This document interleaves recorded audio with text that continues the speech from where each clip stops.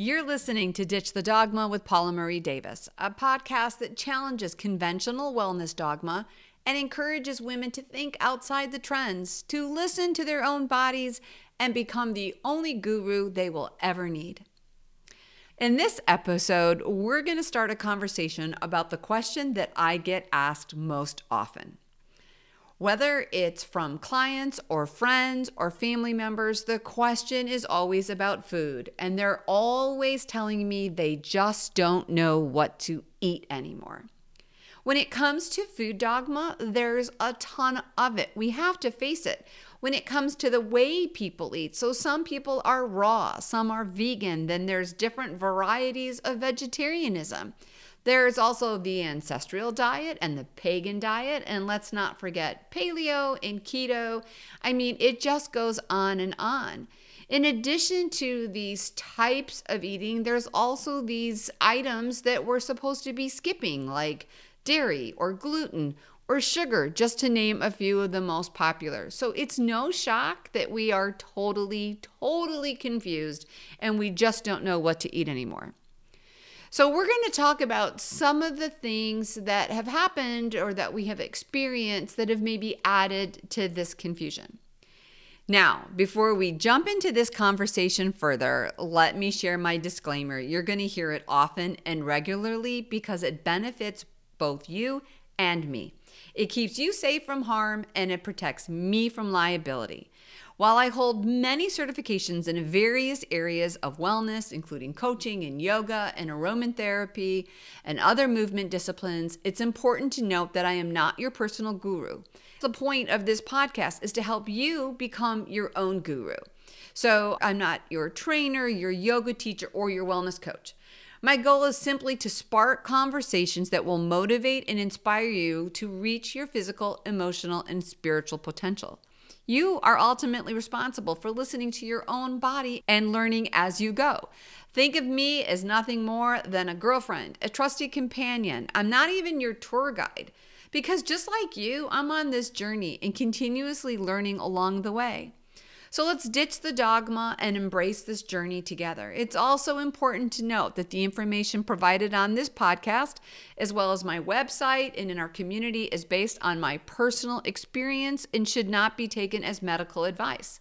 I'm not a doctor or a registered dietitian, so please check in with your own healthcare provider before embarking on any new routines or making significant changes to your lifestyle. Each person's body is unique and may have specific needs, so it's crucial to listen to your body and make informed decisions that are best for you.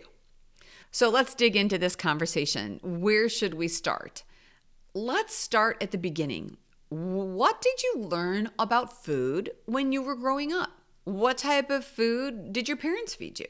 You know, in my house, it was all about quick and easy. So box cereals were in all the cupboards, Fruit Loops, Apple Jacks, Captain Crunch, right? And then my mom and dad were on a really strict budget. My dad was trying to get into banking and my mom stayed home, but she was a seamstress. So she was making money on the side to help out with groceries and things of that nature. And so my parents were very frugal when it came to food. I don't know, this might date me, but decades ago, there used to be Hostess outlets.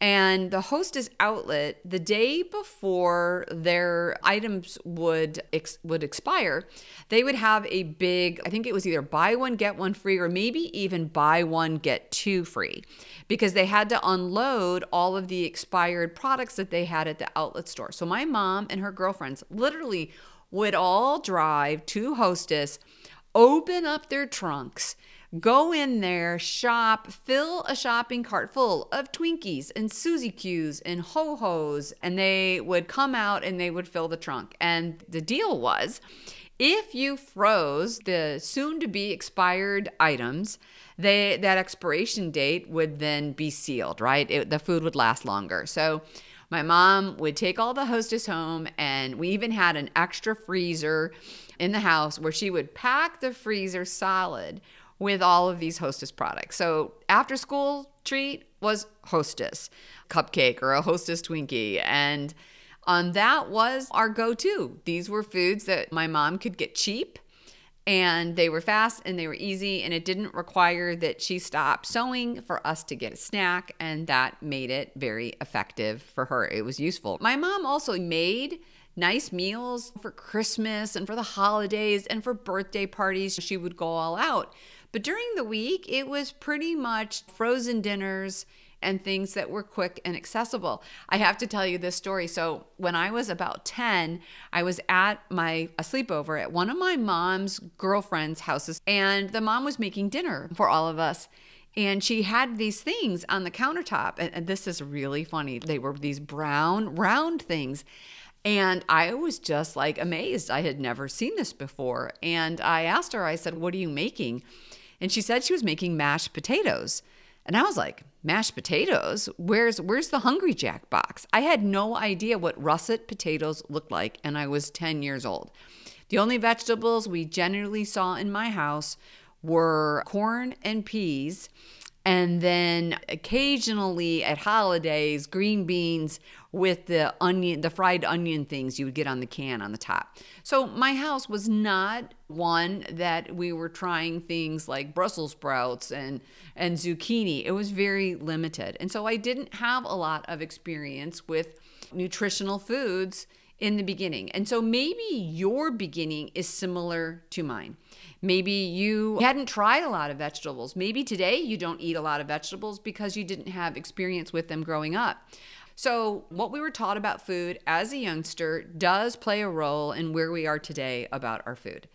The next thing that I think is really important, especially for women, and my podcast is for women, my community is for women, is our first experience as young women. When we're just becoming a woman, when we hit puberty, the way that we feel about our body, I think, really plays a huge role, if not the number one role, in how we feed it, right?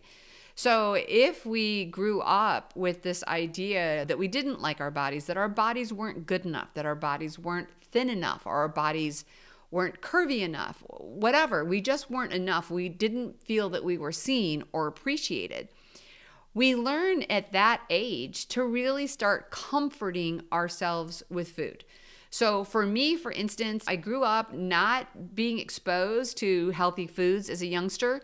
And then in my teen years, I was living on these Hostesses and Doritos. In fact, it was really funny. If I got sick, if I had a cold or a flu and a fever and I couldn't go to school, my dad worked not too far away from home. And so he would come home at lunchtime to check in on us. And he would always bring me a paint by numbers to keep me occupied and a bag of taco flavored Doritos. So here I am, with this flu, 104 fever, eating Doritos, right? So that was my experience with food. I go into my teens and now I'm like, okay, I'm living on Hostess cupcakes and Twinkies and eating Doritos. My meals are generally frozen. And of course, my body is changing. I'm starting to put on weight and I'm not comfortable with that weight, right? And I don't know about you, but I had a mom that was always dieting. And so I watched my mom go from diet to diet. She was taking Dexatrim. She was drinking the coffee. There was a coffee program that was a diet that had stimulants in it that was supposed to help you lose weight. I remember one time she went an entire month eating grapefruit. So much so, she even roasted the grapefruit once. I was like, okay, here, I've never seen grapefruit in the house. I tried it. I really didn't like it. It was too sour for me.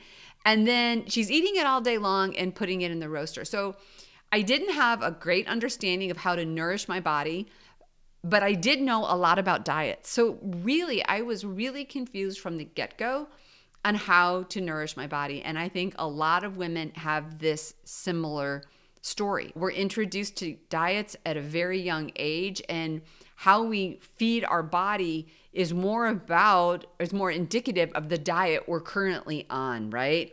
And we need to learn beyond diets. We actually need to learn how to nourish ourselves. So when you were first introduced to diets, if you were younger like me, totally changes the way you look at food. So it wasn't until I became a parent myself that food changed for me, and it changed forever. If you don't know about my story, I have 5 kids. They're young adults now. My youngest is 19. But when they were younger in our family, because we had such a large family, we struggled with food allergies and neurological struggles. And all of my kids played sports. So sports performance was a huge piece. So food for us was medicine. And it really impacted our lifestyle. And I spent so much time. I mean, I have so many books, shelves and shelves filled with books, because I wanted to learn how to nourish my kids' bodies. And I also wanted to learn how to nourish myself, right? And so at that point in time, as I'm reading these books and paying attention to what's going on in the marketplace, especially as my kids got older and we got into sports performance, I started to see the latest trends in the information, right? And I was like, okay, I need to do this for my kids, or I need to do that for my kids. And as this information was coming in, even today, when we look at the diet information we get today, it doesn't take long for a new piece of information, another book, another author, another doctor, a different perspective, for it to totally contradict what we were doing previously. And it makes it really hard. In addition to that, when I was raising my kids, I was meeting a lot of different women, and then they were telling me, no, you want to do this or you want to do that. So we're not only getting this contradicted information from the wellness arena, right? The books and the teachers and the gurus that are teaching us what we need to do to be well. We also have our sister and our girlfriends giving us what they think is the right answer. And then we can even bring in doctors. For many doctors, food is not what they focus on. So when it comes to well-being, they were steering people towards that standard American diet. And in my opinion, the standard American diet, which is the acronym SAD, is SAD for a reason. And I didn't think that it served my family well. Now, I'm not telling you that the standard American diet is not a good diet for you. First of all, I'm not into diets. Second of all, I want you to do the work. I want you to figure out how to feed your body, better yet, how to nourish your body versus feeding it, and to discover for yourself what feels good to you, what energizes you, what makes you feel good, right? And that's the difference. But now that we're talking about these wellness trends, we have to take into consideration, and I talk about this all the time to nauseam, the wellness industry right now is about a $5.4 trillion marketplace. Now, they're telling us, no, better yet, they're screaming at us that they have all the answers. Yet by large, in the United States, we have really crappy health stats. So I'm going to share a few with you. Less than 75% of adults in the US get enough physical activity. Okay, so we're sedentary, we're not moving around. Less than 75% of adults in the US say that they get enough sleep. So not only are we not exercising, we're exhausted, right? Now it keeps going. Over 75% of the adults in the US are overweight. Now, that is a big spectrum. What does overweight mean? But let's just say, as a container for this episode, that 75% of the adults in the US weigh more than what optimal health says that they should weigh, okay? And we'll just leave it at there. So you know what? Talking about weight gets tricky. So let's look at it a different way. More than 50% of the adults in the US at one time or another struggle with depression. Now, 1 in 10 adults has a diagnosis of diabetes. And this is the thing that just blows my mind. So 1 out of 10 have been diagnosed with diabetes. They have been tested by a doctor. But 1 out of 5 in the United States over the age of 18 have diabetes, but don't know it. Nearly half the adults in the United States struggle with hypertension. And when you think about half of the adults struggle with hypertension, that means that 1 in 2. So if you know 2 people, it's likely that one of them struggles with hypertension. And what is hypertension? So if their systolic blood pressure is above 130 and their diastolic is greater than 80. Now, here again, I want to say, and I'm going to keep saying it through this episode, I am not a doctor. I am not a registered dietitian. I am not diagnosing whether or not you have hypertension. These are just stats, and I'm just reading them. Now, in addition to 1 to 2 people having hypertension, this is what blows my mind. 1 to 5 people in this group, so more than 50% of the adults that have hypertension, could eliminate it with lifestyle modifications, but choose not to.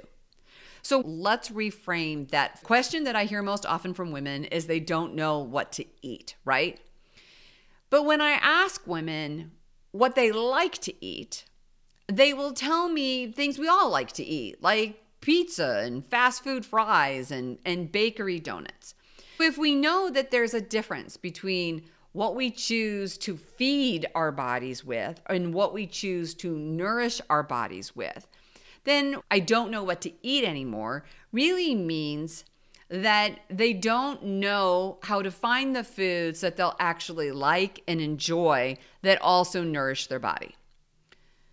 We've been talking about what we learned as a young person, how we look at our body and our emotions that come into play when it comes to nourishing our body. We also have to look at emotion, because when we're choosing to feed, and I'm not a psychiatrist or a therapist, I'm not your guru. Once again, the disclaimer is coming in. This is just my personal opinion.